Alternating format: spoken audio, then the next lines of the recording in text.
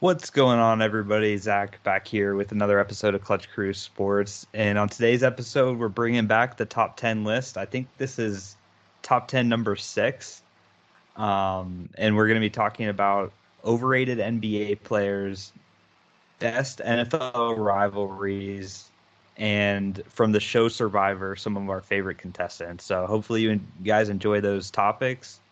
And we also have some news to report about our last episode, too. So stay tuned. Now, let me introduce you to the rest of our crew.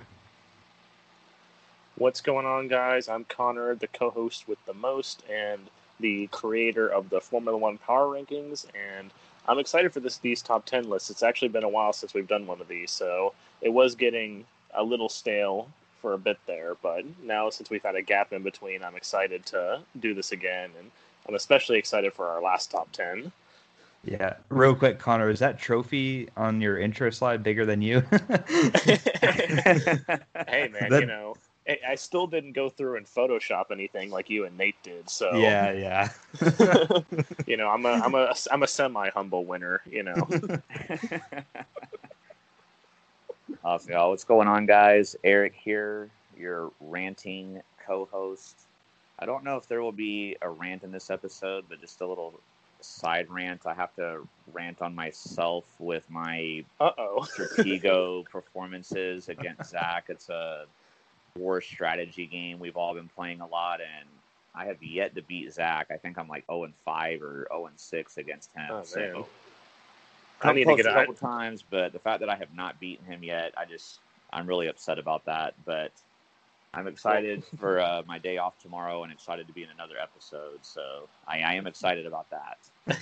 Well, you need to play me, Eric, because you and I haven't played yet. So yeah, seriously, man, it's a battle that's long overdue for sure. Yeah. Well, hey, I guess if I'm gonna toot my own horn a little bit, am I 2-1 or 3-1 against Zach?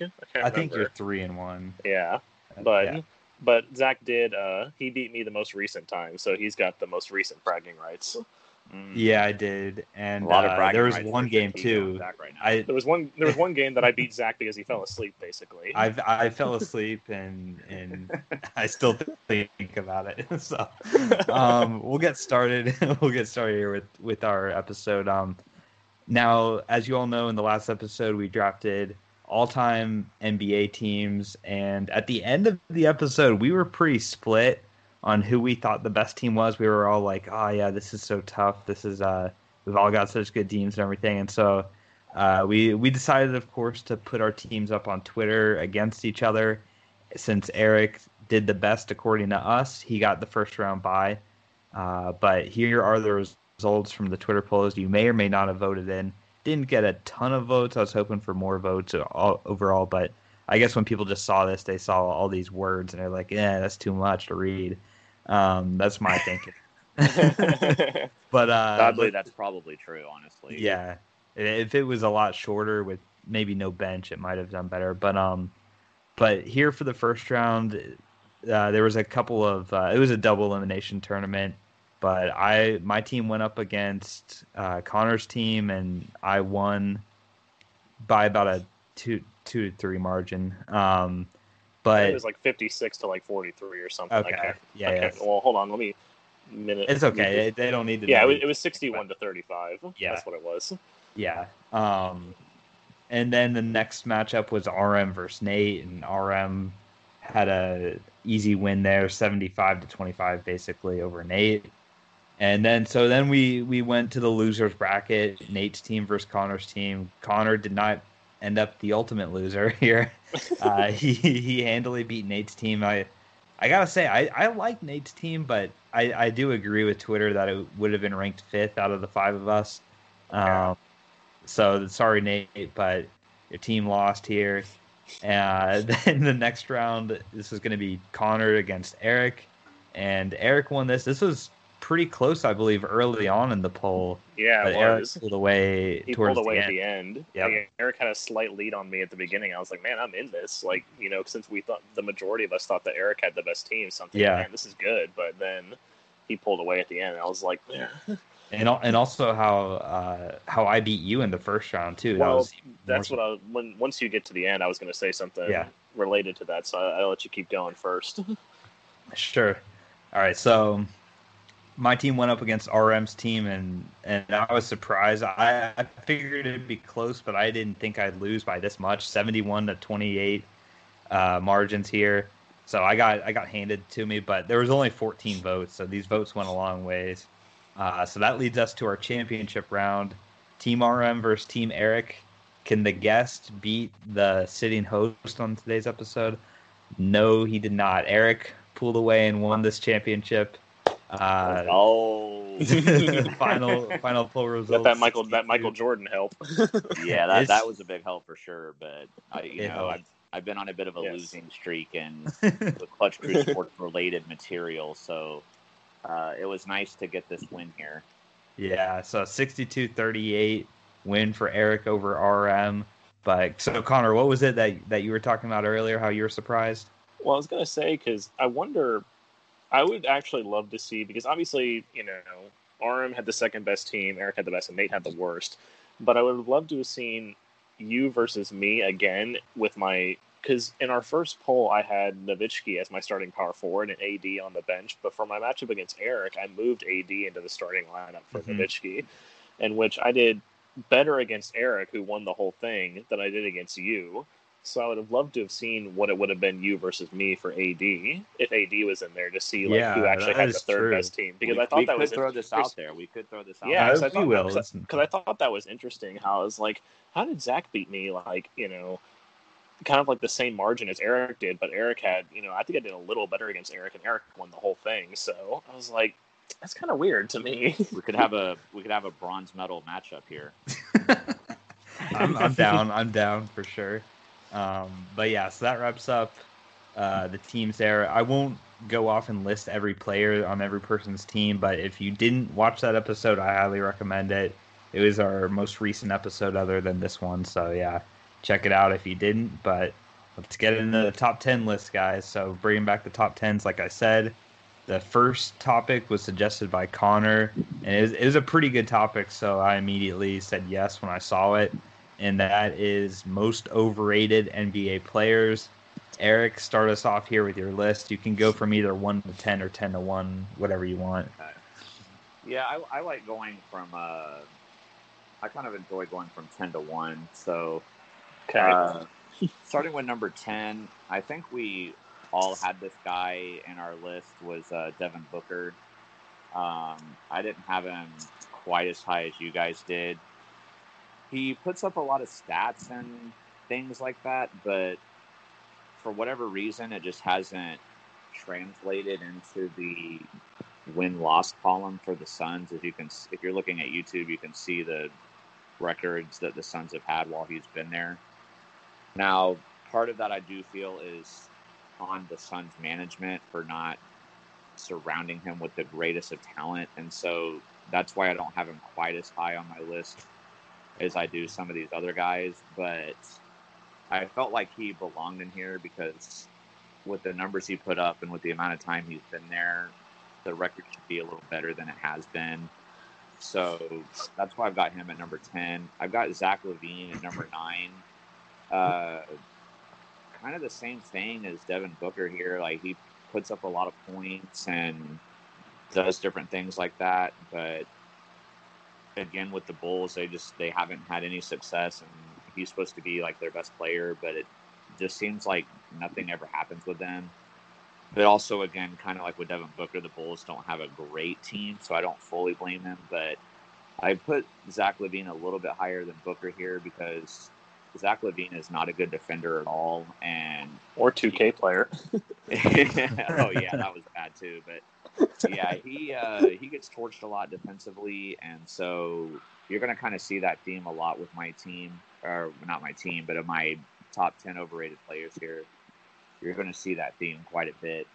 And then I have DeMar DeRozan at number 8, and the main reason why I've got him in this list, he's another one that I don't believe anybody else has on their list other than me, but I put him in here just because he is really known for being a playoff choker, and he just when it's the big game, he just doesn't seem to show up, and so I'm not a big fan of that. I could have also put Kyle Lowry in here for that same reason, but I put DeMar in here instead because I feel like he's generally viewed as a better player than Kyle Lowry is, and so it's more important, especially when he was on the Raptors teams. He was kind of supposed to be the best player on that team, but in the playoffs, it just didn't show.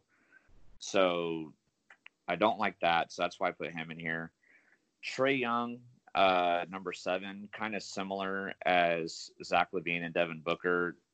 Great offensive player, gets you a lot of points, things like that. But again, it doesn't translate on the scoreboard or for the teams for in the W and L column. And he's another one that translates in the L column.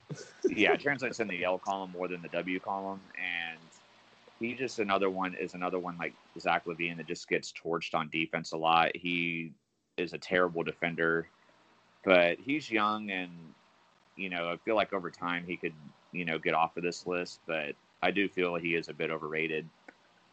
I put Kyle Kuzma at number 6, and the reason why I put him in here is, I don't know, I feel like he gets a lot of hype for some reason, and I don't really understand why. I've noticed, I think you guys both put him in here as well. Y'all probably agree with me on that. But when I see him play, I just don't see what the hype is.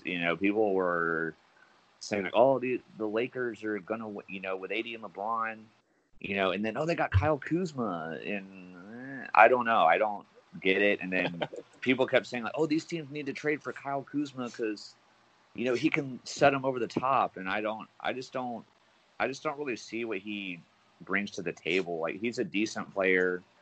He's not a terrible player, but just with all the hype that's on him, it's not deserved. The hype is not deserved.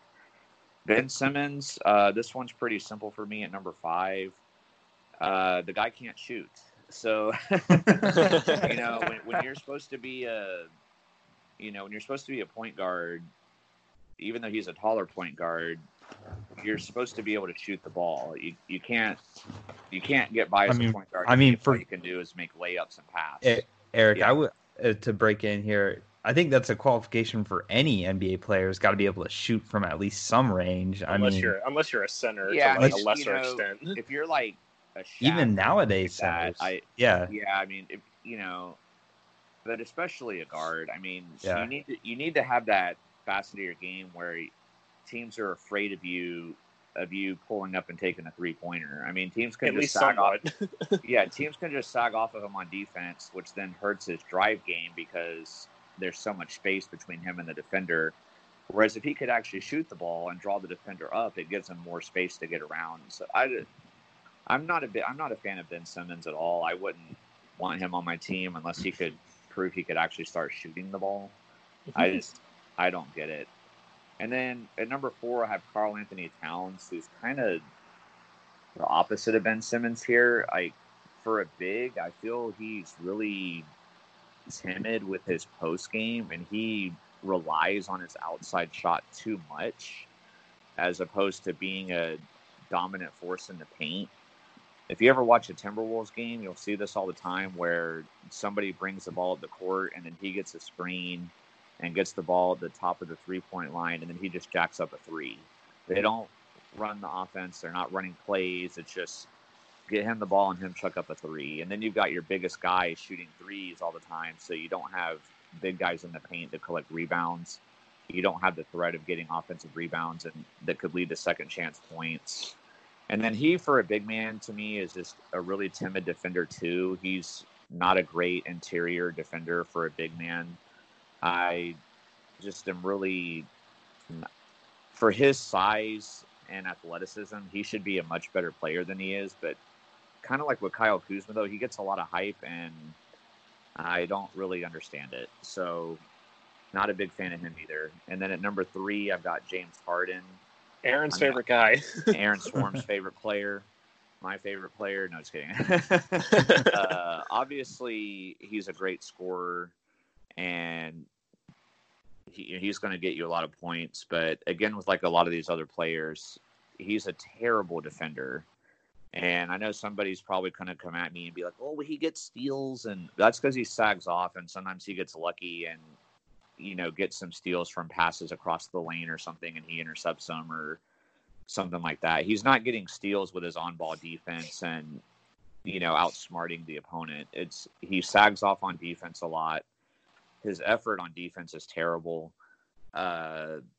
His leadership ability has been questioned a lot. There's been players that have, wanted to get away from him, like Chris Paul and stuff like that. So I just not a bit, other than his scoring, I'm not a big fan of him. And then this brings me to my number 2, which is Draymond Green. And with Draymond Green, it's obviously known that he's not a scorer. He's not a shooter. He usually only gets like 10 points a game, something like that. I don't know his exact stats, but my 2 problems with Draymond Green are, one, with the not being able to shoot. I mean, when he stands at the 3-point line, teams just dare him to shoot the ball. And I've watched him. He'll make some from time to time, unlike Ben Simmons, but I've watched him jacked up a lot of air balls from the 3-point line. I mean, his shooting is just god awful, but where I really feel like he's overrated is his defense. I've seen people all the time, and they say, oh, Draymond, he can guard the 1 through the 5. He can guard anyone. But if you watch him play, his strength on defense is he will do good against guarding bigs that, back down in the paint, even though he's kind of undersized. So I give him credit for that. But when he's got to go against somebody that is a good ball handler or has good footwork, he gets torched all the time. I remember in the finals against the Cavs when LeBron was still there, there was a lot of hype going in that series, like, oh, Draymond's going to shut LeBron down. Well, in the first game, I think LeBron got like 46 points on him or something like that. And then they had to switch Draymond off onto somebody else. And obviously LeBron's a great player, but when you're giving up 46 points against anybody, I think that, and you're supposed to be an elite defender, then that shows that you're overrated. And he's especially overpaid too now with that big contract he just got. So and plus with his attitude too, he gets, a lot of technical fouls. He's been suspended in games for the playoffs from getting too many technical fouls. That's not somebody I would want on my team. And then number 1, I do like this guy, so I don't want it to be taken as like, oh, I hate this guy, but it's Russell Westbrook, who was obviously on my Oklahoma City Thunder for a long time, now with the Houston Rockets. But I feel like his game definitely has been exposed, and especially since he went to Houston, because everybody felt like, OKC would get as far as they did because of him and Durant, or even after Durant was gone, they got as far as they did because of Russ. But when the situation was reversed and the Thunder got Chris Paul and Russ was gone, even with Paul George leaving, the Thunder have actually been just as good, if not better, even without those 2 stars. Whereas when he went to Houston, they were a team that was sat at the top of the conference other than Golden State, and then Russ was supposed to be the one that was going to push them over the top and get them to the championship. But the Rockets have really had a mediocre season for their standard for what they were expecting. And Russell Westbrook he's also, like a lot of the guys on my list, is not a good defender. If you know me from listening to these episodes, I like 2-way players. I like guys that can score, but that can also play defense. That's really valuable to me. His defense is very bad.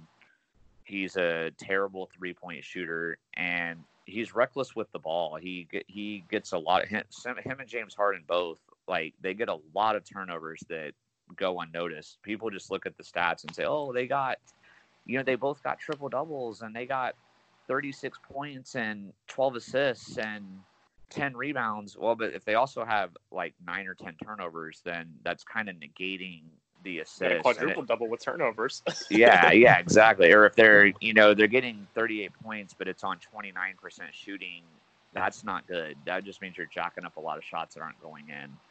So as much as I love the guy, like, my favorite thing about him is his effort. You'll never see him quit. He's always going hard, and I like that. But his skill set is just very overrated to me, and so I'm not a fan of that. So as much as I appreciated his effort for the Thunder, I'm kind of glad we don't have him anymore now. So I know it was a bit lengthy there, but I will pass the torch over now. All right. Well, I guess opposite of Eric, I'm probably going to be mostly brief because NBA is definitely my weakest subject. So, but I will start by saying that I don't have Ben Simmons on my list, which the other three guys do. Which the main reason why I don't have him on my list is probably because of his, just like obviously he's a terrible shooter, but I think he makes up for it with his assists.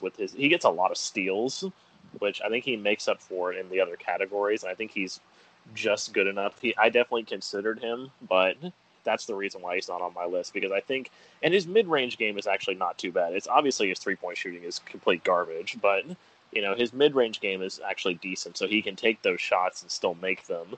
And he's not just, obviously most of his points come close to the basket, but he can get points not outside. That he can get points outside of the paint. So that's why I don't have Ben Simmons on here. But then, so at number 10, I kind of have a combo going on here with Nicholas Batum and Harrison Barnes. And I decided I would include both of them just because of their contracts, especially Nicholas Batum, which you guys have heard my hate for the contract that the Hornets gave him, like the worst management decision in the history of ever when it comes to NBA basketball. That's Jordan management. Yeah, I know. Well, the fact that we lost Kemba because of him too. Yeah. But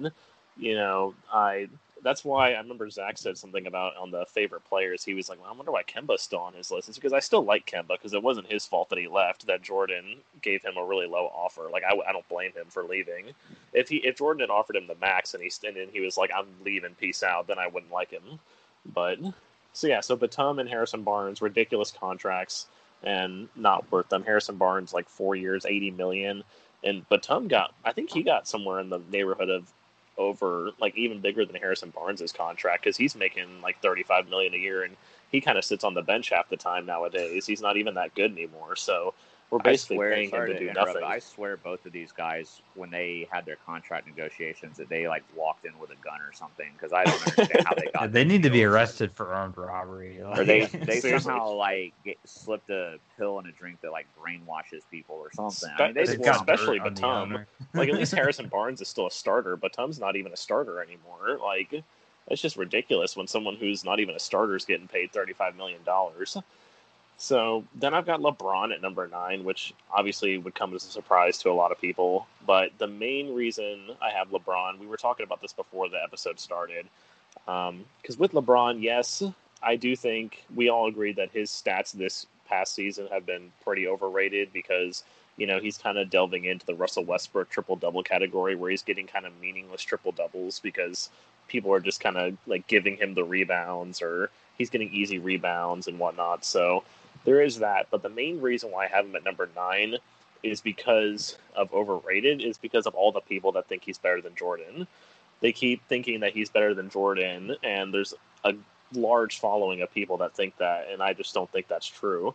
If you know anything about Clutch Crew Sports, that we all think that Jordan's the GOAT. We don't believe in LeBron as the greatest of all time. So that's the reason why I've got him at number 9, just because of all the people that think he's the GOAT, which I don't think he is. Jordan is still, in my eyes, the GOAT. So that's LeBron at number 9. Then Kuzma, I have at number 8. Like Eric said, there was a lot of people saying that Kuzma was, really good. They needed to trade for him, but I just haven't seen anything out of him that really made me believe that he was that good. I remember playing 2K as well. The commentators were always like, how Kuzma is like this great player and everything. I'm thinking, not really. It's like, he's good, but he's not great. He's not someone who's, going to carry a team. He's not a superstar. Then Trae Young at number 7. Horrible defense. Obviously a great scorer, but he can't do anything but score. And the Hawks obviously are suffering pretty bad right now. So, they're not even. There's not even been considerations that the Hawks were going to be like maybe good. Obviously, they got a lot of draft picks this past year to maybe help them out, but even so, the Hawks are still one of the worst teams in the East. And then Devin Booker, for the same reason, like Eric said, puts up a lot of stats, but the Suns are terrible. So at least they showed some more promise this year. They started out a lot better. It kind of tailed off as the season went on, but they're taking steps in the right direction. So, but for right now, as long as they're still not in the playoffs, Devin Booker is going to be on here. Then Karl Anthony Towns, despite absolutely kicking my ass in NBA 2K19 when we were doing our My League, which was very horrible. He was the bane of my existence. He's definitely not as good as some people think he is. Same, again, piggybacking off of Eric, he relies way too much on his three-point shot, which shouldn't be, it's good. It's great that you're a center and you can shoot threes, but he's definitely more of at least his skill set, he's kind of a Dirk Nowitzki power forward pretty much, rather than a center, because, he's a really good offensive player, but being a center, you're expected to be more on the defensive side of things and hanging out in the paint, whereas Nowitzki, being a power forward, could get away with hanging out around the perimeter, and, he could go in for rebounds when he needed to, but I think it's what made Nowitzki so great was the fact that he did it at the power forward position and not the center position. So, whereas Cat's got the wrong skill set for the center position. Then the first appearance, Eric didn't have him on his list, but you're definitely going to see him the rest of the way. The first appearance for the milk carton picture of Kyle Lowry. Obviously, I'm going to let Zach talk more about him because obviously he's Zach's favorite player. But the fact that he doesn't ever show up in the playoffs, and everybody always talks about Kyle Lowry being this great player, but then come playoff time, he just disappears, and Pascal Siakam is, it's Pascal Siakam's team. It's not Kyle Lowry's team. While he has performed, it's not his team. Then I go to Draymond Green. Obviously he likes to call himself the best defender in the world. I think I was watching one of those clips of horrible questions from NBA reporters, and I can't remember the guy's name, but he's one of these guys who's notorious for asking stupid questions. And one of them it was during the finals. He literally asked pretty much every player on the Raptors. He said that, Draymond Green just said he's the greatest defender in the world. How do you think he'd compare against Kawhi Leonard, who's also a good defender? And even though, stupid question aside, the fact that he asked that like 5 times to all the Raptors players, Draymond's just he's overrated when it comes to his defense. He can't guard guards at all. And like Eric said, his three-point shooting is just atrocious. You can just see clips all over YouTube of him standing alone at the three-point line and jacking up a three and it being nowhere near even going in. So he should probably stop doing that. Just giving him some advice. But then go to James Harden, number 2, another one of our favorites. The fact that I keep seeing all these people that, when we were talking about the MVP race, obviously there was all these talks for Giannis and LeBron and Doncic, and of course Harden was still in the conversation. Like, Harden's like he's MVP. Like, he doesn't do anything other than score. I mean, I love watching those clips of him on YouTube of his defense where he just kind of stands there and he just lets the guys blow past. Or there was one where, he wasn't paying attention to his guy, and the guy like cut behind him and got in under the basket, and Harden like turned around and was like, "What happened? I don't know what happened." But then my favorite one of all time of him that I saw on YouTube was, I guess like it was a 1-on-2, I'll say. So there was one guy with the ball and 2 defenders, and I guess Harden was the secondary defender, and the guy got past the primary defender. And instead of Harden, going to help out and defend the other guy, Harden like stuck his hand out and was like yelling at the guy who let him by, like, "Oh, why'd you let him by?" Instead of actually going and guarding. So the guy went and got a basket because Harden was like, "What was that? Like, why are you complaining to your teammate? Go play defense." And then finally, Russell Westbrook, number 1. All those triple doubles we've discussed are pretty an overrated stat because he get a lot of those rebounds he gets gifted, and how, like Eric mentioned, when he went to the Rockets, he was supposed to be the piece that was going to get them to the championship, but the Rockets are having a pretty, they actually got worse after Russell Westbrook got there. So clearly he wasn't the answer. And, just like Eric, I'm a fan of Russell Westbrook. I like him a lot, but I can't deny that he is definitely, without a question in my mind, the most overrated player in the league. So I'll let Zach talk now. Yeah. You guys talked a lot of great points there. And I've got, for the most part, the same list as you guys with a couple exceptions, but I've got Kyle Kuzma at number 10 here on my list. And it's funny, he was actually, I think, underrated at one point. I believe his rookie season with him and Jason Tatum, that Tatum was the overrated one and he was the underrated one when you really looked at the stats and such. But now it's just completely flip-flopped, and this season especially, he's been overrated because even last season I thought the Lakers were smart for not trading him, but they were wrong about that, and he's just way too inconsistent. He'll have some great games, but he'll go for like 2 weeks just playing terrible. So that's why I think he's overrated. Just really bad consistency with Kyle Kuzma. I've got Aaron Gordon at number 9 here. I think he gets overrated a lot because of his showings in the dunk contest, and he's had some crazy dunks there. So people assume, oh, he's going to be such a great player, but he's really having a down year, really bad season so far. He got a big contract extension from the Magic and was expected to be the face of the franchise sort of guy, but he never has lived up to that role. He's not a bad player by any stretch or anything, but I just feel like he gets overrated and on a really average team. I mean, the Magic are like the definition of average in the NBA.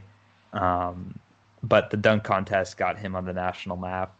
And then I've got Devin Booker at number 7 here, and really just for his losing character. If he's so great, if you're so great, you're going to at least get your team to the playoffs in a league where more than half the teams make the playoffs, and he's never done that. And it's not like he has had some good teammates alongside him too. He hasn't had a great cast or anything, but he's had some okay guys around him. But he just puts up stats and loses. He doesn't know how to win. So until he starts winning, then I'll be like, okay, he can get on an all-star team or whatever. Number 6 here, I've got Luka Doncic. Number 7, actually. Or 7. Getting ahead of myself. I've got him here on this list. Now, might draw some controversy because he's having a really good season and everything. But for me, you become an overrated player when people start comparing you to Larry Bird, and I know it's mainly because of the skin color, but a lot of people, white. Yeah, a lot of people compare him and say, "Oh, this is the next Larry Bird. Oh my God, Doncic is the next Bird," and all this stuff. Really, because white, I think. But he plays terrible defense. Bird never played as bad. Bird was an all NBA defender. Doncic plays terrible defense. There's been quotes from opponents saying at the end of games and pressure situations, they were like, whoever Doncic is guarding is going to shoot because he's a bad defender. He's actually a bad three-point shooter too. He just takes so many that his stats get inflated, but his percentages from 3 are bad. I just feel like he's been really overrated. And it's really with the Larry Bird comparisons. That's why he's on my list. Sounds like my LeBron reasoning. Yeah. Ben Simmons at 6 now. You guys hit the nail on the head. He can't shoot a 3. Oh, actually, Connor didn't have him on this list, but I agree with everything Eric said. Can't make a 3. And I do feel like he is overrated, and I personally had really high expectations for the 76ers. You could really throw Embiid on this list, too. He could be a wild card. Oh, yeah, I didn't even think about him. That's true, too. He'd be an honorable mention. Yeah. But they've really let me down with this team. They have a stacked team, and he's supposed to be the captain, point guard, second best player to Embiid and whatnot, and just hasn't delivered and really disappointing me. So I thought he'd be better, and he's not. And at this point in his career, you got to at least attempt 3-pointers, and he still hasn't done that yet. The opposite, though, Trae Young, just takes a lot of 3-pointers, and I'll give it to you. He's fun. He's exciting to watch. I can see why a lot of people like him, but his defense is terrible. I mean, he's not much taller than Connor is. Connor's the tallest of us, so I used him as a comparison. I mean, you and Nate are probably the same size, but yeah, he's probably not much taller than Trae Young, actually. Maybe. I mean, that's just such a defensive liability. Oh no, he's 1 inch taller than me. He's 6'1". I'm 6 foot. Yeah. I thought he was shorter. But yeah, I mean, that's you're a defensive liability when you're that height in the NBA. That's just how it is, and that's why the Hawks lose almost every game they play in because, yeah, he can score, but it's easier to score on him than it is for him to score on the other team because eventually he's going to miss. Everybody knows my favorite Kyle Lowry here at number 4 just completely disappears and is gone in the postseason. And that's, to me, that you're overrated when you get picked to every All-Star team. It seems like he's always in the All-Star team. Everyone's like, "Oh, Kyle Lowry's he's a good point guard and all this stuff." And then in the playoffs, he just has 0-point games just about every season. And it's like, where'd you go, man? We're trying to find you. So Kyle Lowry's here, and you can listen to it. About a year ago, I really ranted on him, but not going to do that this time. James Harden, I've got at number 3. You guys talked about how overrated he is with his defense and everything, and I'll add this in another point here to why he's overrated. If he had played in the middle school leagues that I've played basketball in, he'd be the worst player on the team because those referees actually call traveling violations, and in the NBA they don't. But if he was playing alongside us, he wouldn't be able to play because he just travels every time he shoots. To me, that's disrespectful to the game when you just completely ignore a fundamental basketball rule. So for that reason, James Harden, you're number 3. I love it. I love it. That is a great point. That is a great point, actually, that a lot of people don't talk about with his scoring is how a lot of times he does get away with traveling violations. So really, they shouldn't count. Well, actually, sure. I guess before Zach goes on, I remember another one of those clips I saw on YouTube of him was literally he dribbled up to the half court line, and after I don't think this got called either. He got up to the half court line. Then he literally probably took 6 or 7 steps up to the 3-point line without dribbling and then shot. I was like, what? LeBron they never call it, dude. I don't know why they don't call that. It's unreal. Yeah, so he basically scores all his points from traveling, so got to put him there for that. And then I've got Karl-Anthony Towns, number 2, another former Kentucky Wildcat, alongside Devin Booker. Notice a trend here with Kentucky. But Cat, the reason I've got him number 2 is, I don't think he's that great as he is, and B, he gets overrated.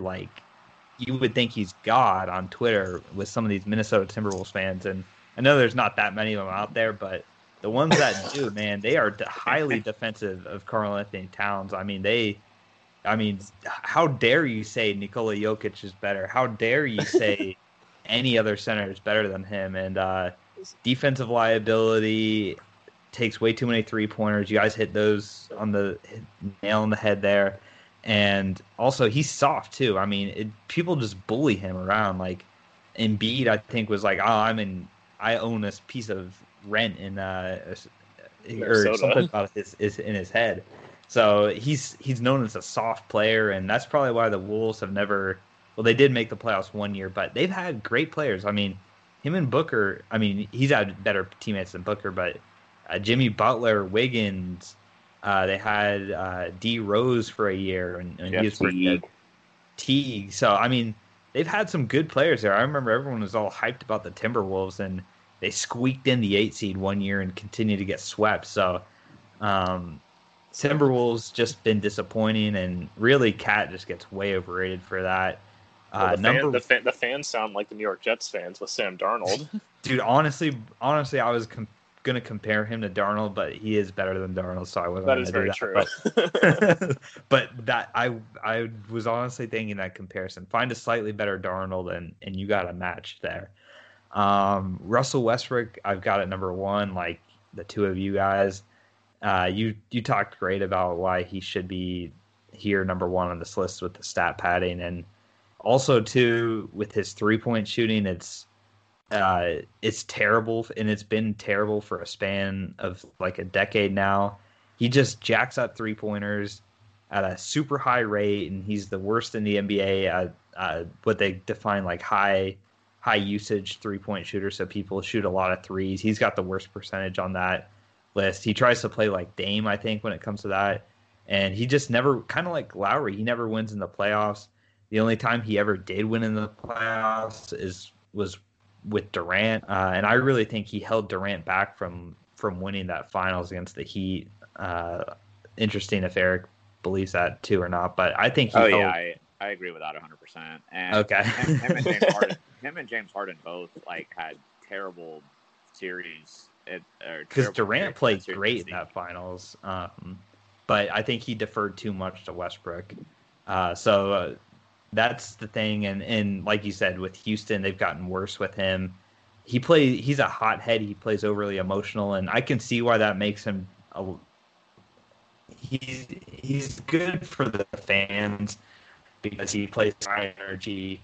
He always likes to talk and everything. So I can see why people that love him just defend him like crazy. I mean, one time on Twitter I was saying just because I thought Dame was better than him, and this guy like wrote an essay as to why he was better. I'm like, wow, this guy's got people on Twitter writing essays to defend him. Like, that's when you know you're overrated. So that wraps up my list from 1 to 10 there, guys. We'll move on now to our next top 10 list. Oh, wait, no, we'll share Nate's here on the screen. Nate had really similar. I think he had everybody.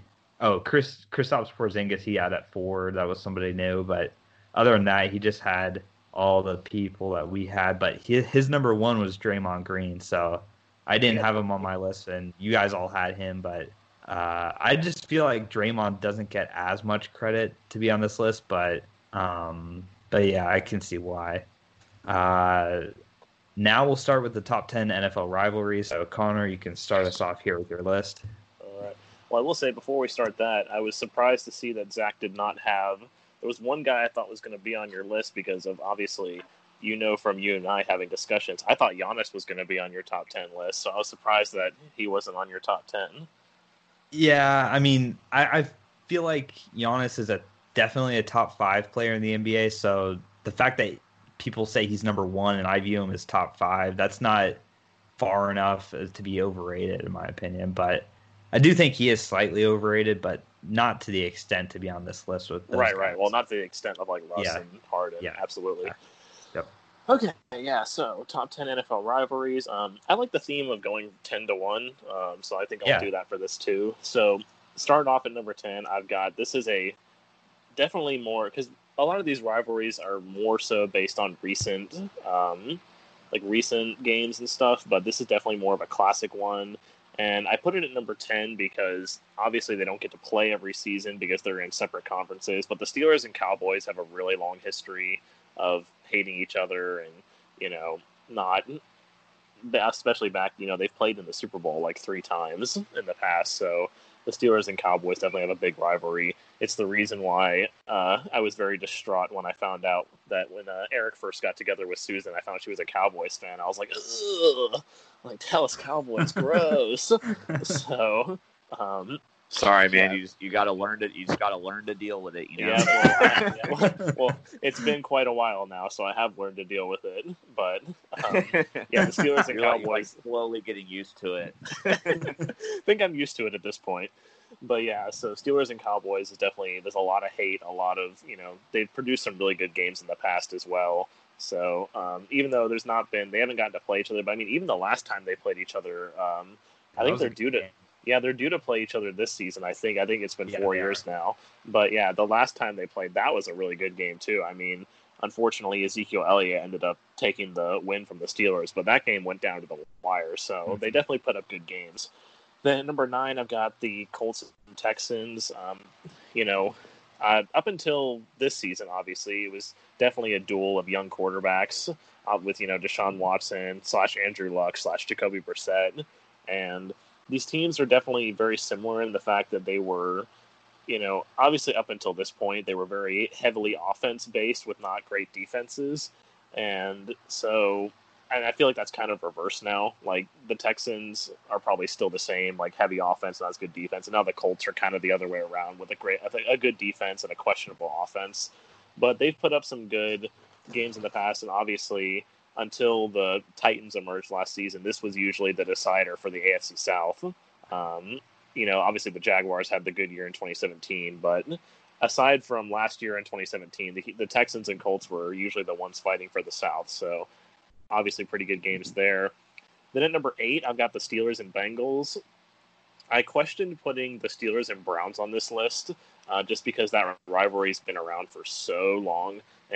But the reason why I didn't put that on there is because obviously the Steelers have absolutely owned the Browns since Roethlisberger's been there. So I think the Browns have only won like 3 or 4 times since Roethlisberger's been in Pittsburgh. So it's kind of like the Bills and Patriots rivalry where Brady owns the Bills and Roethlisberger owns the Browns. So, but I put the Steelers and Bengals up there just because I don't think we've seen any rivalry in the past probably 5 seasons that's had as much hatred as this rivalry has had. Back in the day when there wasn't as many unsportsmanlike conduct penalties and unnecessary roughness wasn't, just for tapping somebody, you didn't get a flag called on you. There were some really nasty rivalries like that. I could say the Steelers and Raiders, or pretty much the Raiders and anybody. Yeah, the Raiders and anybody. There was a lot of nasty rivalries, but this has really been the only one in the past 5 to 10 seasons or so that's been really nasty. I mean, you had the whole situation. I think this was 2016 with Vontaze Burfict, hitting Antonio Brown, and then in the head, and then obviously Pac-Man Jones got a penalty called on him as well, which cost the Bengals that playoff game. The reason why they still haven't won a playoff game in forever, and then obviously the next season with Juju absolutely blowing up Vontaze Burfict and standing over him and taunting him, and then there were some issues the next season as well. I mean, it's just one of those things that it's definitely a game on the calendar where the refs have to be prepared, like, to calm stuff down, because there literally could be a brawl that could break out at this game. So, while also it has been a little bit more of a one-sided rivalry, again, the Steelers have, for the most part, owned the Bengals over the years. The Bengals have definitely put up some competition to them, more than the Browns have. So it's why I put this one on this list instead of the Steelers and Browns. Then I went to the Eagles and Giants. I know this one definitely hasn't produced any fantastic games in the past just because the Giants have sucked for so long now. But this definitely, there's a lot of memorable moments in this rivalry. And, obviously the Eagles and Cowboys are big rivals, but if you ask any Eagles fan who their biggest rival is, they're probably going to say the New York Giants. Like the 2 miracles at the Meadowlands. Obviously, there was the one back in the 90s when, the Herm Edwards thing, where the Giants, they fumbled the ball and then Herm Edwards picked it up and ran it in. But then obviously the more recent one in 2010 with Deshaun Jackson running the punt back, and Tom Coughlin was telling the punter, punt it out of bounds, but then he punted it right to Deshaun Jackson, and we all saw how that turned out. So, and again, just more of a historic rivalry. Like I said, the Eagles and Giants are huge rivals, so I put that on here. This one might be a little bit of a shock, but I've got the Patriots and Dolphins on here at number 6. Mainly because, the Patriots have owned the Bills. They've owned the Jets for the past, since Belichick has been there. But the Dolphins, for some reason, are one team that they just cannot get around when it comes down to it. I mean, when they play up in New England tends to win, but it's just one team they can't get around when they go to Miami. And I know we've mentioned this before on the podcast. It's the only stadium in the NFL that Tom Brady has a losing record in is Hard Rock Stadium. So for whatever reason, the Dolphins just turn on, they find some extra gear whenever they play the Patriots in Miami. And, shockingly enough, last year, the Patriots won in Miami, but then Miami went up and won in Foxborough. But it's just something about it when the Patriots go to Miami. It's like the world is backwards at that point. The Dolphins can be the worst team in the world, but then all of a sudden Jay Cutler has the best game of his life and beats the Patriots. So it's the reason why I included that on here. And I actually looked at this stat on a previous Jeopardy episode, or maybe I think it was on a Jeopardy episode, that since Tom Brady's been in New England, the season series has been split every season except for 4 of those seasons. I think it was the very first season the Dolphins swept the season series, and then there's been a few seasons where the Patriots have, but for the most part it's been split since Tom Brady's been in New England. So that's why I've got that one on here. Then at number 5, the Eagles and Cowboys, which these days seems to be the battle of mediocrity in the NFC East because, they're both mediocre teams, but whoever ends up winning the game is going to end up winning the division. So there's obviously a lot riding on it, and they're definitely the two best teams in the NFC East right now. So whenever it's the two best teams in a division, it's always going to be a good thing. So the Eagles and Cowboys at number 5. Then at number 4, I've got the Saints and Falcons. I was trying to think if I wanted, like, which NFC South rivalry I wanted to put on there, just because I feel like, at least in the past 5 seasons, a lot of those teams have been inconsistent besides the Saints. Like, the Falcons have been good at times, the Panthers have been good at times, the Buccaneers have been kind of constantly mediocre, so I didn't really consider them as much, but I decided to go Saints and Falcons with this one, because it seems like no matter how good I did look at some stuff, and it seems like no matter how good the Panthers have been, the Saints still tended to own them. I mean, I know a couple seasons ago they got beat by the Saints 3 times during the season, and even though the Panthers were supposed to be good. So I went with the Falcons here, and obviously, Julio Jones creates problems for the Saints, and it's just it's fun to watch because they're always offensive flurries. I mean, 2 of the best offenses in the league with, Matt Ryan and Julio Jones, and at the time, Devontae Freeman, not anymore, but Devontae Freeman, and then with the Saints and Drew Brees and Alvin Kamara and Mark Ingram at the time, just huge scoring fests. And obviously, again, this is what would usually determine the winner of the NFC South. And, whichever team didn't win was going to end up getting a wild card, most likely too. So both teams would still be in the playoffs. Then I've got a more recent one, the Seahawks and 49ers. Obviously, they had 2 terrific games last season, with both teams fighting for the NFC West, which the Seahawks honestly should have won that second game too. They won the first game, but they should have won the second game too. And it's going to be a rivalry that's going to be good for a few years to come, I think, because I think it was Zach's the one who's not as big on the 49ers, but I'm pretty big on the 49ers right now. So and as long as Russell Wilson's in Seattle, this is going to be a really good matchup to watch. And, it's going to be fun. It's going to be a good matchup to watch for years to come. Then probably the most historic rivalry on this list at number 2, the Packers and Bears. I mean, it's pretty much like the first rivalry in the history of the NFL, so how can you not include it on this list? And, they always put up good games too.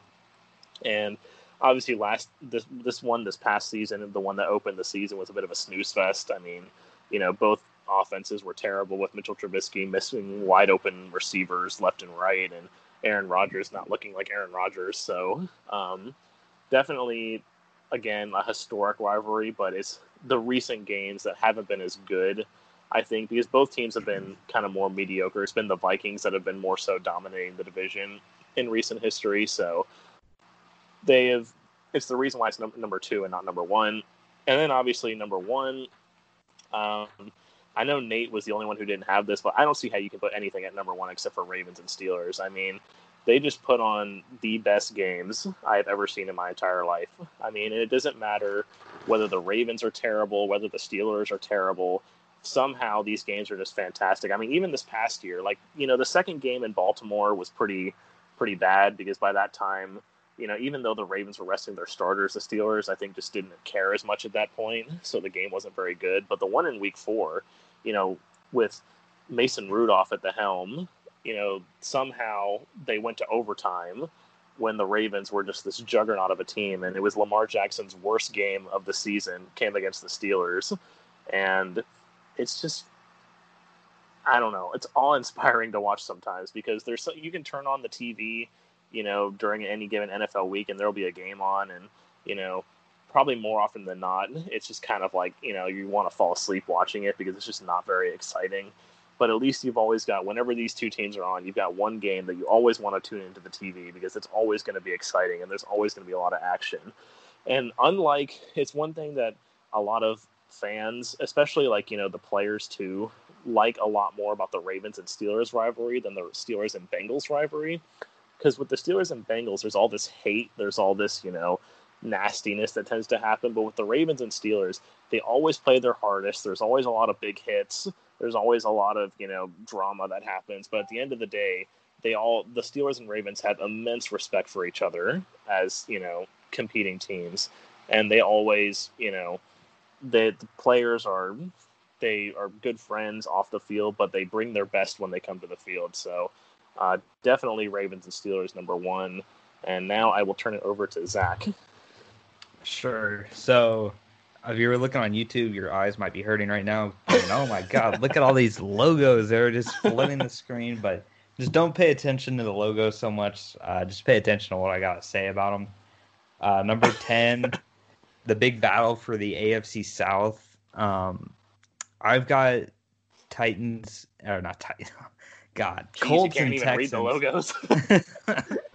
I need the words. Colts and Texans at number 10 here, because this really does decide the division.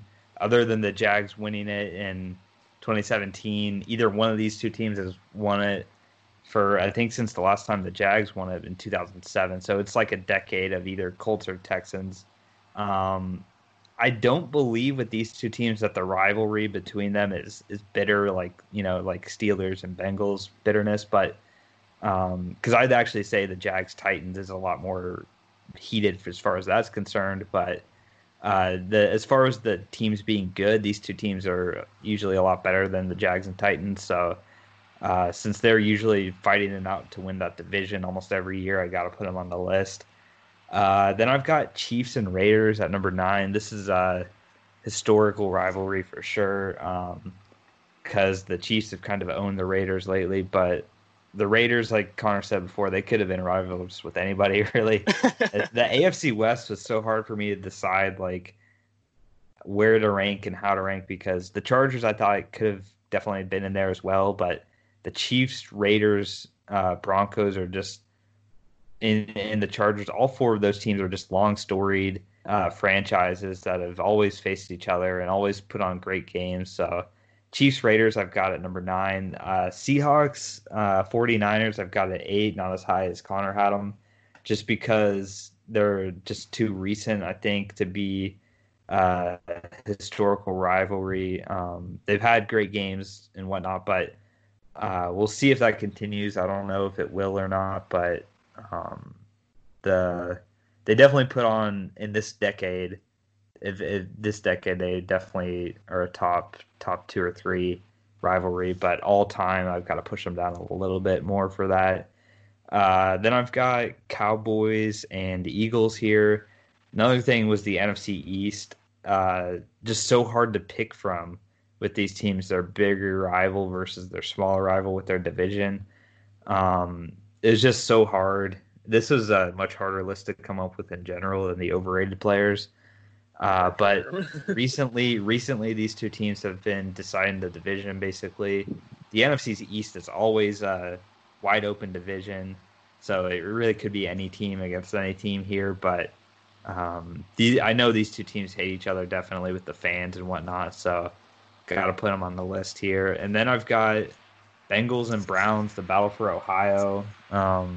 Not quality opponents usually, but definitely with the connections. I mean, that all the AFC North teams could be on this here too, because I feel like they're all rivals with each other, especially like Browns and Ravens, with the team being stolen from them and stuff. So that was hard to leave off, but I wanted to go with their more geographic rival here with the Bengals and Browns. I wouldn't say this is the best football to watch, but I would say to the fans they would want to win this game. Well, I definitely agree with you too about the AFC North. Like, I think the only 2 teams that probably aren't like, huge rivals really are the Ravens and Bengals, because there's just not like a history there. But I agree with like the rest of the teams there's big rivalries in the AFC North. For sure. So back to another kind of hard to pick from division here. I went with Redskins Cowboys, really for the longevity of the rivalry. Just 2 teams that I think the rivalry in recent years has died down, but because the Redskins had memories. Bad. Yeah.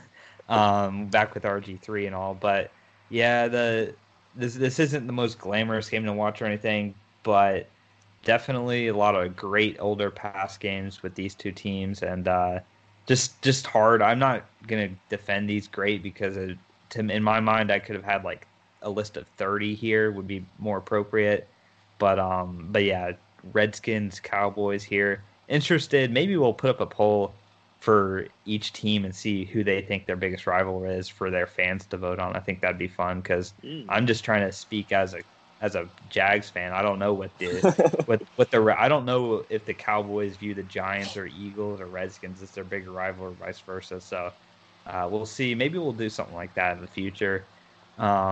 Saints and Falcons here. I've got at number 4. This is, like Connor said, this puts up great games. If you love offense, these games are tremendously fun to watch. I watch a lot of them personally. Living in Jacksonville, they're usually always on Fox. So the Falcons, that is the Falcons anyways. And when they play the Saints, it's a back and forth, usually down to the wire. Matt Ryan and Drew Brees have put up some huge games against each other, and like Connor said, these are just fun to watch. Then I've got Broncos Chiefs here at number 3 because I think I finally had to make a commitment here and decide the best AFC West rivalry, and I went with these two teams because for the while, and especially in recent memory, these two teams have been the best. You know, Peyton Manning and Alex Smith, and the Chiefs are on a win streak right now, but the Broncos owned them early in the decade, and it goes back and forth and back and forth. So got to have them at number 3, but really you could debate, move them down and slide other teams up. But then we get to 1 and 2, which I feel a lot more solidified in putting and defining as 1 and 2. And that's Bears-Packers at number 2. The long-standing old tradition, you know, it's the first week of the NFL 100 year. But the Bears have just been a dumpster fire lately, so that's why they're here. But I know I would say the Bears hate the Packers more than the Packers hate the Bears. I think the Packers have broadened their hatred around, but the Bears are the Bears are just like, we gotta beat Green Bay, you know. So but hopefully in the future these are better games, because I've heard they've been, you know, this old rivalry, you know, kind of like Michigan Ohio State. But then I've got at number 1, like Connor had, Ravens and Steelers. I mean, like Connor said, these put on great games, super fun to watch, even as me not being a fan of either of these teams.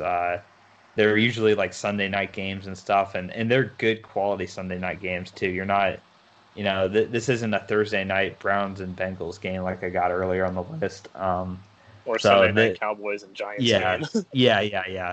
So yeah, the Ravens Steelers, that's always fun to watch, and usually decides the division too between those games. And I like how too, and Connor, correct me if I'm wrong, but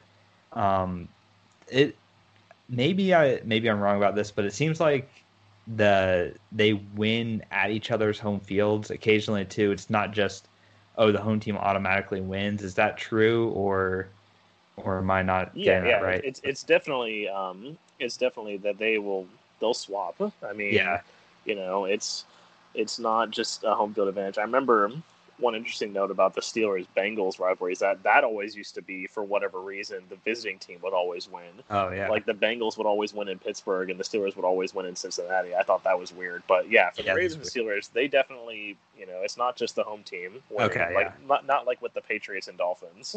Yeah. So that's my list here. Let's turn it over to Eric, see what he's got on his top 10 list. Oh yeah, Eric, so you with I'm us? Not going to be. Yeah, I'm still here. I'm not going to be too long-winded here because my list is actually really similar to Connor's. My 1 through 5 is the exact same as his, other than I flip-flop Eagles, Cowboys compared to Saints, Falcons. So I'm not going to talk about any of those, but I'll focus more on my 10 through 6. Steelers and Cowboys, I also picked. I kind of like Connor. I wanted to try to think of some rivalries that weren't just divisional rivalries. I wanted to try to go a little bit outside the box here. So, like Connor said, they always play amazing games against each other. They've met in the Super Bowl a bunch of times. I think out of, like, in terms of non-conference rivalries, that this is the best one for sure. It's always a fun time, even though, you know, I like the Cowboys because of my lady. I know you'd be sleeping outside if you didn't. Yeah, I don't want to sleep on the couch tonight. She gave me a thumbs up over there. But even before I knew Susan, like, and I didn't like either of these teams, like, it was always fun to watch them play because you knew it was going to be an intense game. And then at number 9, also, like, I'm not really a Seahawks or Packers fan either, but they've had some battles in the playoffs recently, especially the one a few years ago where the Packers choked the lead and then the Seahawks got in the Super Bowl instead of them. That was a really insane game. You also had the Fail Mary game between the Matt these two Hasselbeck teams. game too. Yeah, I mean, these two teams have had, again, while they're not divisional rivals, they've had a lot of great games against each other, and I think because of that, they've got a heated rivalry now with each other, even though they're not in the same division. So I wanted to highlight both of those rivalries there. Number 8 and 7, I kind of went opposite of Zach with the AFC West rivalries, but again, it's like you can't really go wrong with any AFC West rivalry, no matter where you put them, because they've all had long rivalries with each other. They all hate each other. I went with the Broncos and Raiders at number 8 because I remember watching them a lot more from my younger days, and they definitely, especially back then, had a Steelers-Bengals type of rivalry going on. I mean, you had like Bill Romanowski going at people, and of course the Raiders have, they've been known for, being more dirty throughout their time as a franchise. I mean, there was some if you like dirty, heated, angry football, like those were the games to watch back then. The rivalry is not quite as good now, but even in more recent memory, you had Aqib Talib and Michael Crabtree going at it with grabbing Crabtree's necklace off of him, and I mean, so these two teams just hate each other with a passion, and that's why I put them on there. And then in the other AFC West teams, I've got the Chargers and Chiefs. They've had a lot of great battles recently as well that I do feel like are a little more underrated. And it seems like out of all the teams in the AFC West, the Chargers have been the team that's given Patrick Mahomes the most trouble and the most difficulty so far. They've had a couple of upsets against them where the Chiefs were the heavy favorites, and even like in the last game of last season when the Chiefs were trying to get the first round bye, and the Chargers had nothing to play for, the Chargers still gave them a heck of a game. So I feel like this is a little more of an underrated rivalry. That it may not be as hated of a rivalry, but these two teams have had a lot of fun games to watch recently. So I've enjoyed watching those games. And then at number 6, Steelers and Browns. I was kind of like Connor, where I had a similar situation where I was debating between these two teams or the Steelers and Bengals. And I definitely agree with Connor that overall in the more recent history, the Steelers-Bengals has been more heated. But I went with Steelers and Browns more so because I think this is going to be an exciting rivalry in the future. I mean, especially after Myles Garrett bashed Mason Rudolph in the head with the helmet. True. I forgot about that. I mean, this is going to be an insane rivalry going forward, and especially if the Browns can start getting more competitive, and they're supposed to have a better team now, and Zach's got them high in his power rankings. So I'm hoping that the Browns and Steelers are going to have a better rivalry going forward, and I mean, if the rivalry wasn't already heated, it's even heated more now with the Myles Garrett incident. So I'm excited about that rivalry going forward. And like I said, my 1 through 5 is really similar to Connor's, so I'm not going to go into all of that. But so that's gonna round out my top 10. And I know we're going to go into the Survivor topic now. I'm going to be curious to see what Zach and Connor have to say here. Yeah, so real quick, we'll show Nate's list here. He was the only one that had Packers Bears as his number 1.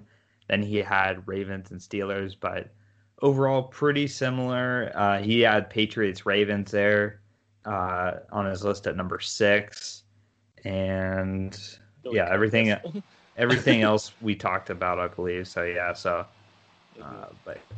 so let's get to the Survivor. Well, before you get to Survivor real quick, I will say, like Eric said about the heatedness of the Steelers-Browns rivalry, I remember the very first thing that Myles Garrett said after he got drafted was he said he was going to go sack Ben Roethlisberger. So it started all from right there when he got drafted. Yeah.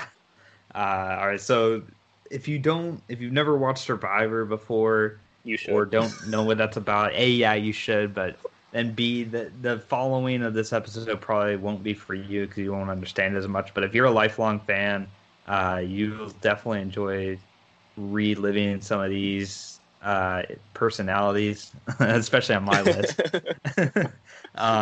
Zach definitely has the bigger personalities on his for list. sure. I like watching a personality. So I've got Parvati at 10.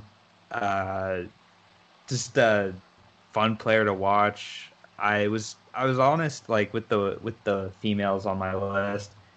It was hard for me to find a bunch of my favorite female contestants. I had a lot of males come up early on in my head, but yeah, Parvati. I don't have too much really to talk about her, but she is a favorite, of course. Then I've got Joe at number 9, and honestly, he probably would have benefited from playing like 2 less seasons in my mind because I got a little Joe tired because he played probably like 4 or 5 years.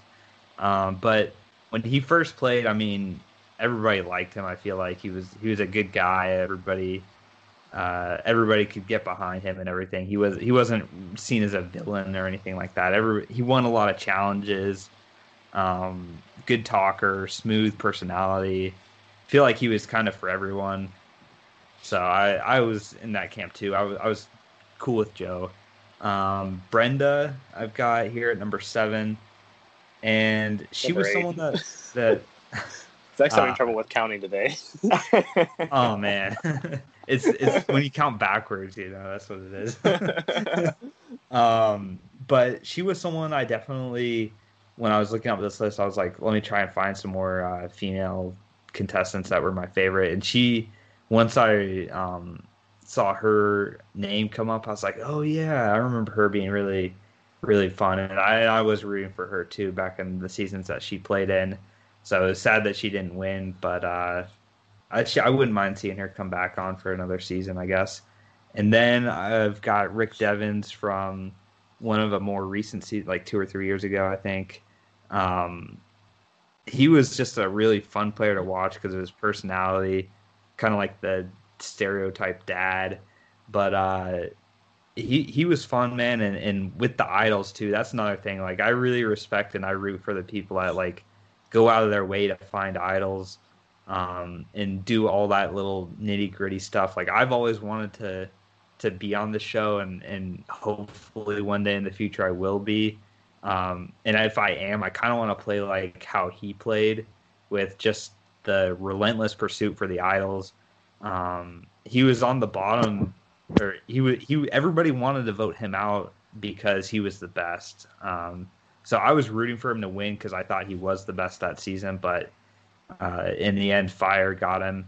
So that's another thing too. You got to know how to make fire before you go on this show. So that was Not his a fan detriment. of that rule now, honestly. Yeah, but it's something now that you should prepare for, I think. So I'm okay with it. When it first got introduced, I was like, yeah, that's a little cheesy, but now everybody knows what to do. So no excuses in my mind. You should, if you really want to win, you should prepare that sort of stuff.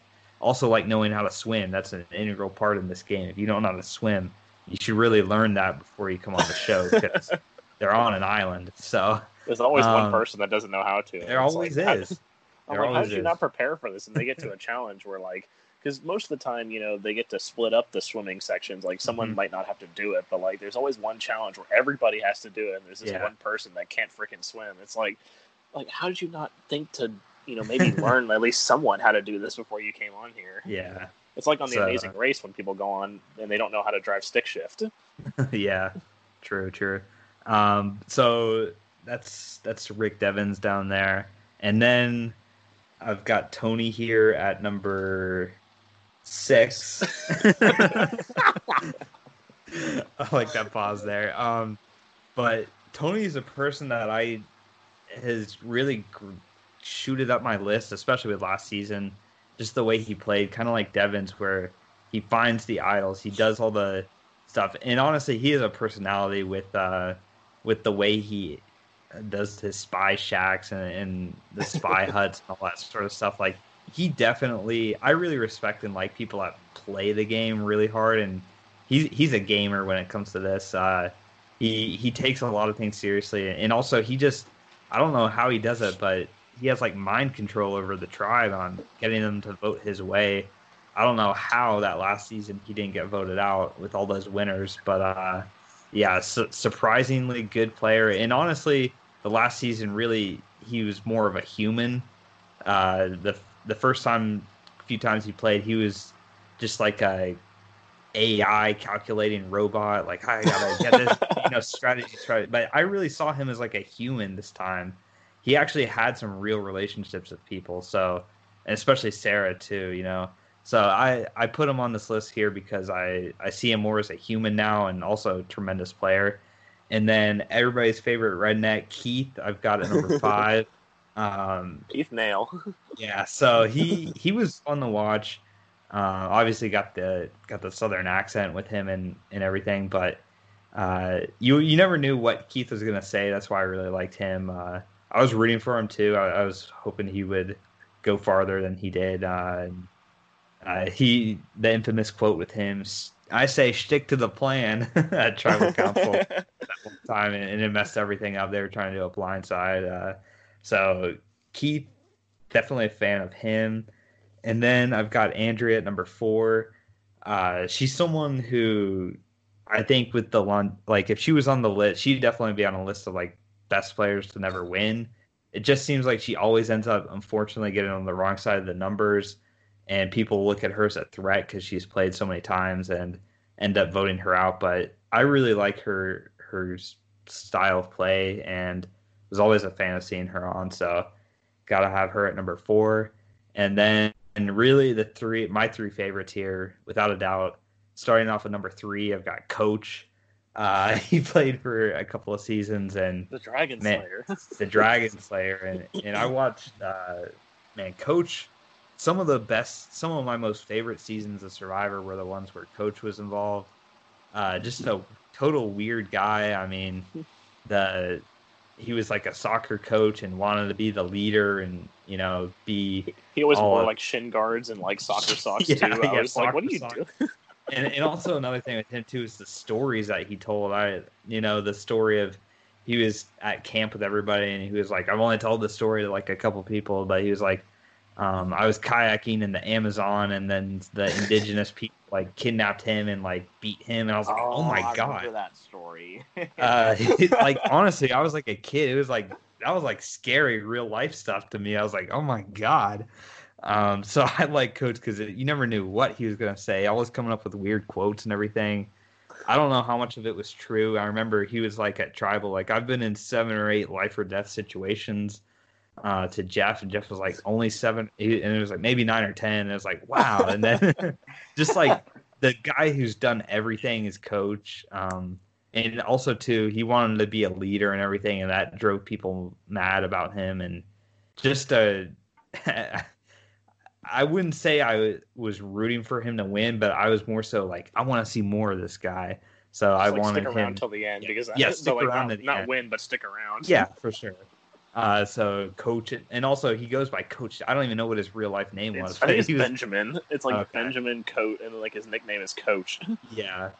And then that going into number 2, another nickname, another first name I don't know. I don't know his name.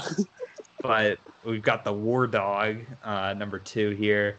Big muscular guy. Honestly, when I first saw him, it kind of reminded me of Tony, like with his bald and everything. Muscular. Bald, muscular, and he thought he'd be like a Russian hitman or something, but he was actually he actually had a lot more to him than just what it looks like. I remember he was like going crazy computating stuff in the sand one time, like, oh, if this person votes that person and then that person tells this person that, I mean, he was like a engine running on this game. And I just really liked him. I thought he was funny, like the whole War Dog thing. Like nobody messes with the War Dog. Like, I would have liked to see War Dog stay around longer. That season, I was heavily rooting for him to win. So I was like, come on, War Dog. I was like, because that season I didn't really have anybody I liked, and then War Dogs. I started to watch War Dogs more. I was like, this War Dog guy is crazy. So, but he's interesting. He's got more than he looks. But you would think he's really good in challenges. He actually was terrible in challenges. That was part of the reason why I think he got voted out, because he could never win immunity or anything like that. Really liability at challenges. So number one though is the guy that is just so weird. Oh, the original, one of the original huge personalities. Yeah, the former federal agent Philip played a couple seasons, and I really recommend going on YouTube, because I did this when I was doing making my list. Look up Philip moments or Philip content or something like that. There's like a 4-part. You'll just type in Philip from Survivor. You'll see what I'm talking about. There's like 4 videos of just the best Philip moments, and yes, he did. If you're looking on YouTube, that is what he wore every day. those pink tidy whities. Oh my god. Well, there was even one episode where, like, because he also had like some orange swim trunks that he wore. Yeah. But then there was one episode where one of the other contestants, like, because she knew she was going to get voted out, so she like took them and buried them. So he was stuck wearing those pink underwears, and then he like somehow had a premonition or something that he found them, like, his Cherokee Indian grandfather told him in his vision or something. Just so many moments with Philip, and just so fun to watch. I was glad to see that they didn't vote him out, because they were talking about voting him out because of how of a nuisance he was. Day one. Yeah, somehow he made it to the end. He didn't win, obviously, but Philip was interesting. And Eric, I know you didn't watch him, but definitely watch those videos. Man, this guy's crazy. Yeah, I'm looking forward to that. I'm looking forward to it. But yeah, that's my list. A lot of favorites here, but let's see what Connor's got on his list. Yeah, so Zach definitely took like the humorous, like the players who he took some good, like, strategy players too, but definitely his top 5 were a lot of humorous players. I went with a more of like, just people who I rooted for to win all the time. So at number 10, I've got Dom from Survivor Ghost Island. I think for him, I always loved how cocky he was, because like it was on that season, there was him and Chris were like the 2 like biggest and cockiest players, and they kind of had like a rivalry going on, and it's like which one was going to get voted out first. And in the end, Dom was able to get Chris out before Chris got Dom out. So and then I feel like Dom actually did get kind of robbed from winning that season. I feel like some people were just a little bit too upset they got voted out, because I think he deserved to win over Wendell, but Wendell did end up beating him in a tiebreaker at the end, when we all knew that Laurel was going to vote for Wendell. It was kind of like one of the most anticlimactic moments at that point. So, like, the vote before that was pretty climactic, but then it was like, oh, Laurel's going to do the tie-breaking vote. And it's like, well, gee, I wonder who she's going to vote for. Is she going to vote for Dom, or, like, her biggest ally in the whole game? Like, obviously, she's going to vote for Wendell, so... But I think my favorite Dom moment, the other one that put him over the top, to put him on this list, was... I can't remember who was talking to him, but like this person was talking to him about wanting to vote out one of his allies. So like Dom wasn't going to do it, but Dom wanted to seem like he was paying attention. And they had won a reward where they got coffee. And so Dom like had this coffee cup, and this girl was walking up to him, like telling him what she wanted to do. And like she was all mad at him, and she wasn't gonna, be loyal to him if he didn't do this. And as she's talking, he's just sitting there going like, like taking sips from his coffee cup, and going, just like completely not paying attention. It was just the greatest thing. I was like, if he hadn't had that coffee cup, it wouldn't have been as funny. But he's just sitting there, drinking coffee. So that was really cool. Then at number 9, I've got Terry Dietz. I know both Zach and Eric don't recognize him, but he was one of the ones from one of the earlier seasons, and he was probably. A lot of times nowadays you see these people that they're on the bottom, and in order to stay in the game they have to win immunity or like find a hidden. I think this was before the time of hidden immunity idols, so like the only way to guarantee you were safe was to win the challenges. And he was like the first big challenge beast. I guess Colby might have been, but like other than Colby, Terry Dietz was like the first big challenge beast, and he won like every single immunity challenge that season, so he wouldn't get voted off. Until like that's eventually what cost him in the end, was he lost the final immunity challenge, and they voted him off because they knew he would win if he made it to the finals. So he was someone I always wanted to root for, and I really hated the fact because he came back on the second chance season, and I was rooting for him again because I really liked him. And I remember the part that sucked for him was he didn't even get voted off that season. Basically, there was some emergency where his son was in the hospital or something, so Jeff had to come out and tell him hey, your son's in the hospital. So he didn't even get voted out. He left because of that. So I don't know if he'll ever come back again because he's getting pretty old at this point, but I would love to see him on there again. Then at number 8, I have Natalie, another one of the more recent players, and I know kind of the same with Zach. I did have a hard time trying to find some of my more favorite female contestants, just because I guess I don't really, being a male viewer, I don't connect with them as much, but I do have some favorites, and Natalie was one of them. I was really rooting for her to win last season because, the fact that she was the very first one voted out, but then she was able to come back. She worked her butt off to get back in the game and came back in.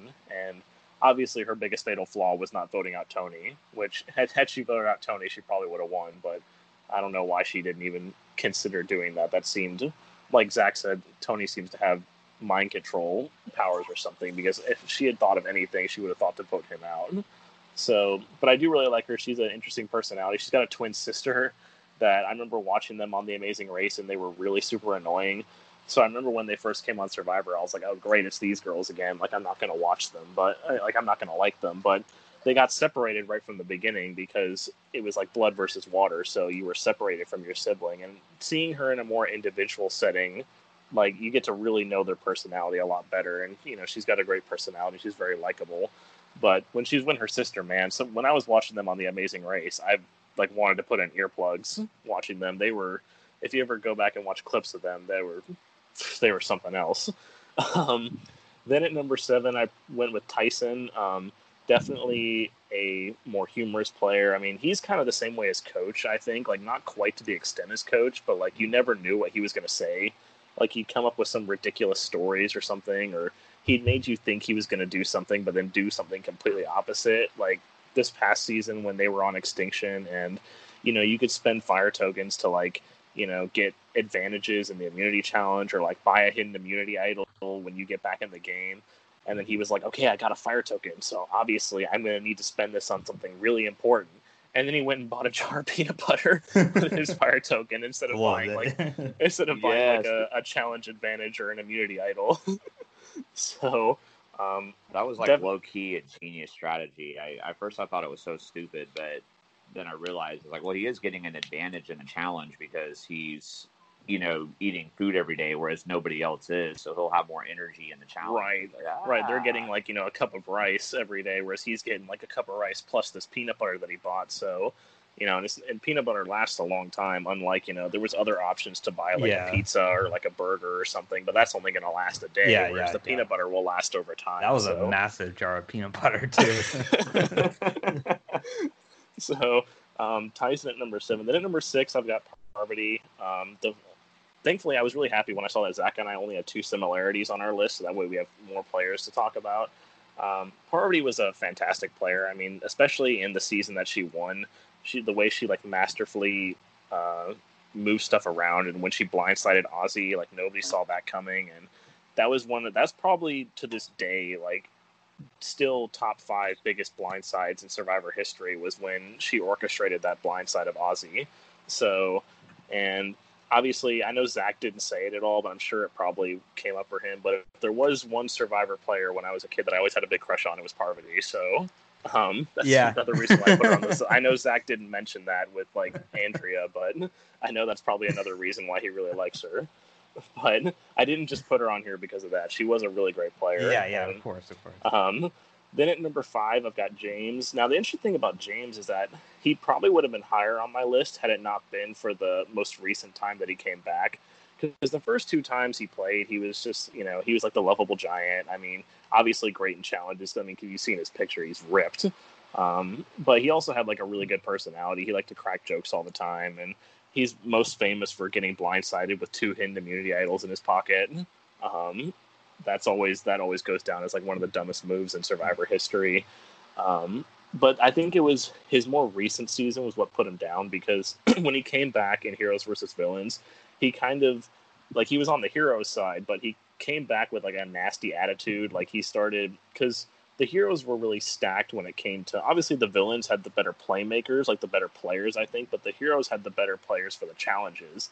And they were losing the challenges early on. He just got so frustrated. Like he was getting all up in their faces and like, you know, getting upset and yelling at them and just all this like nasty stuff like that you hadn't seen from him before. And so he just became like, he almost transformed into a villain, which I didn't like about him.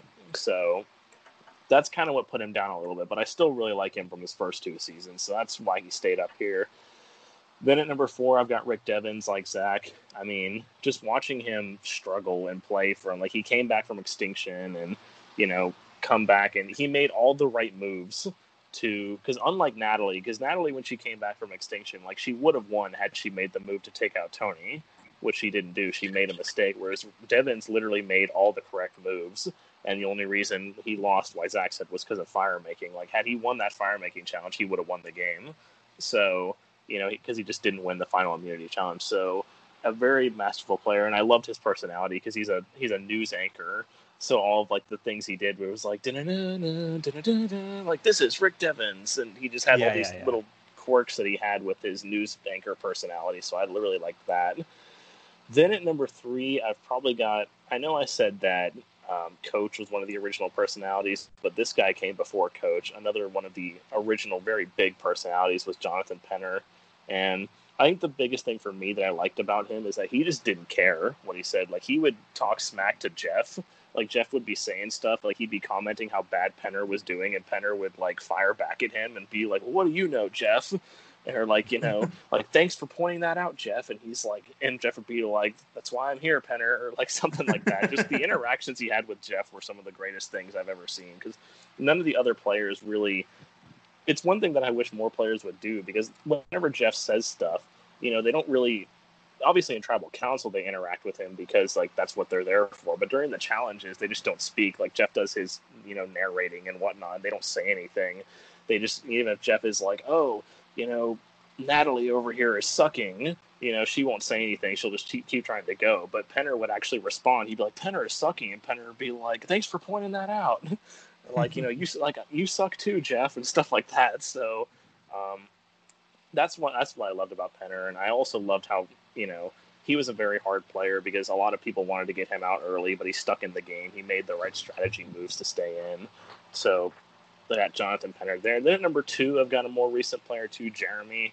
I like him a lot. I think his personality is great, and he's another one that he's not afraid to make big moves. Because I think one thing that's getting what's happening in Survivor now is that the players are also worrisome about like the end of the game. Because back in the day, you didn't worry about the end of the game until the end of the game, whereas now they're worrying about the end of the game on like day 2. And so people are so afraid to make big moves. And I think Jeremy's the one, like one of the few exceptions that he wasn't afraid, kind of like Tony.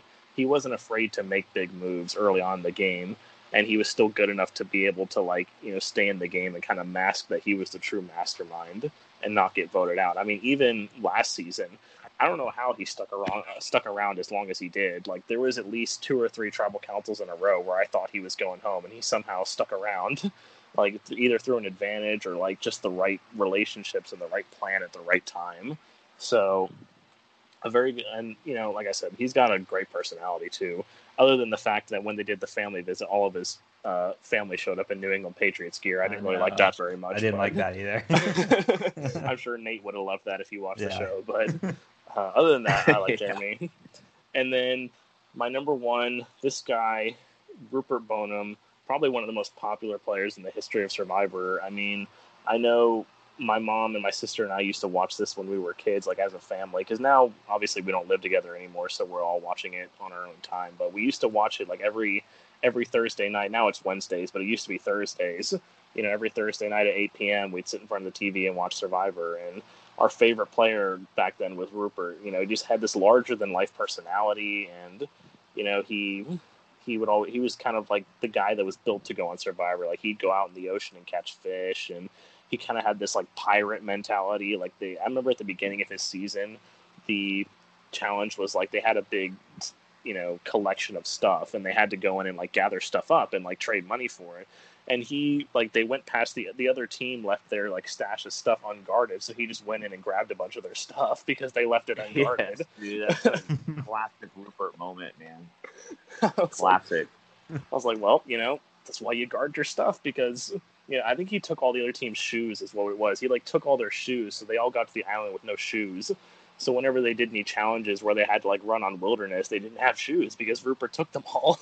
So, but yeah, and he was just like, the typical island guy, like the tie-dye shirt. And I was a bit disappointed, like in the most recent time he played, he was like the first one voted out. So that sucked, but at least he got to play 3 other times and we got to see him. And just probably one of the most likable players in Survivor history. And I couldn't think of, I remember when Zach said we were like, oh, we were going to think about doing Survivor, and we were like, we're going to put our favorite Survivor contestants, and I said, I'll have to think about that, but I know number 1, like I knew right away he was going to be number 1, so that's my favorite Survivor players. I know Eric didn't have time to make a list, but I think he said he was going to do like an honorary mention or something, so I'll let Eric talk.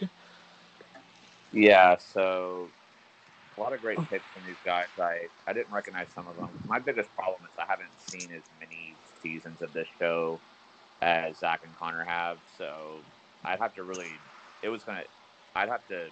sit down to do it. But an honorary mention that I wanted to throw in here, and this person definitely didn't get enough airtime because they were the first one voted out, but I got to give a shout out to my girl Reem.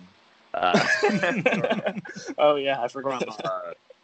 From War Dog and Rick's season. I mean, she was the first one voted out, but man, seriously, dude.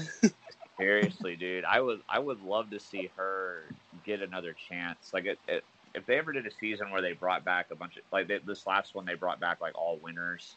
I would love if they did a season where they brought back all people that were voted out first and give them a second chance, kind of a thing. I mean, she was so funny. I mean, I didn't like her personally, but just she was kind of like some of the people that Zach and Connor talked about that just didn't care. She was just going to say what was ever on her mind and just let it out. And the biggest thing, like where Connor said, seriously, dude, they were on the edge and there was an advantage out there, and somebody else got it. I can't remember who it was that got it, but I'd slip in my mind for some reason, but other people came up later and they thought Reem had given the advantage. Well, she pointed it out. What happens is she said, "What was that?" And the other guy like walked up to it and grabbed it. Yeah. So she kind of cost herself there from getting it, but people thought she like gave it to him, and they're like, "Reem, why did you do that?" And she was like, "Seriously, dude? You think I would just give away an advantage like that, dude? Like, dude was my favorite word."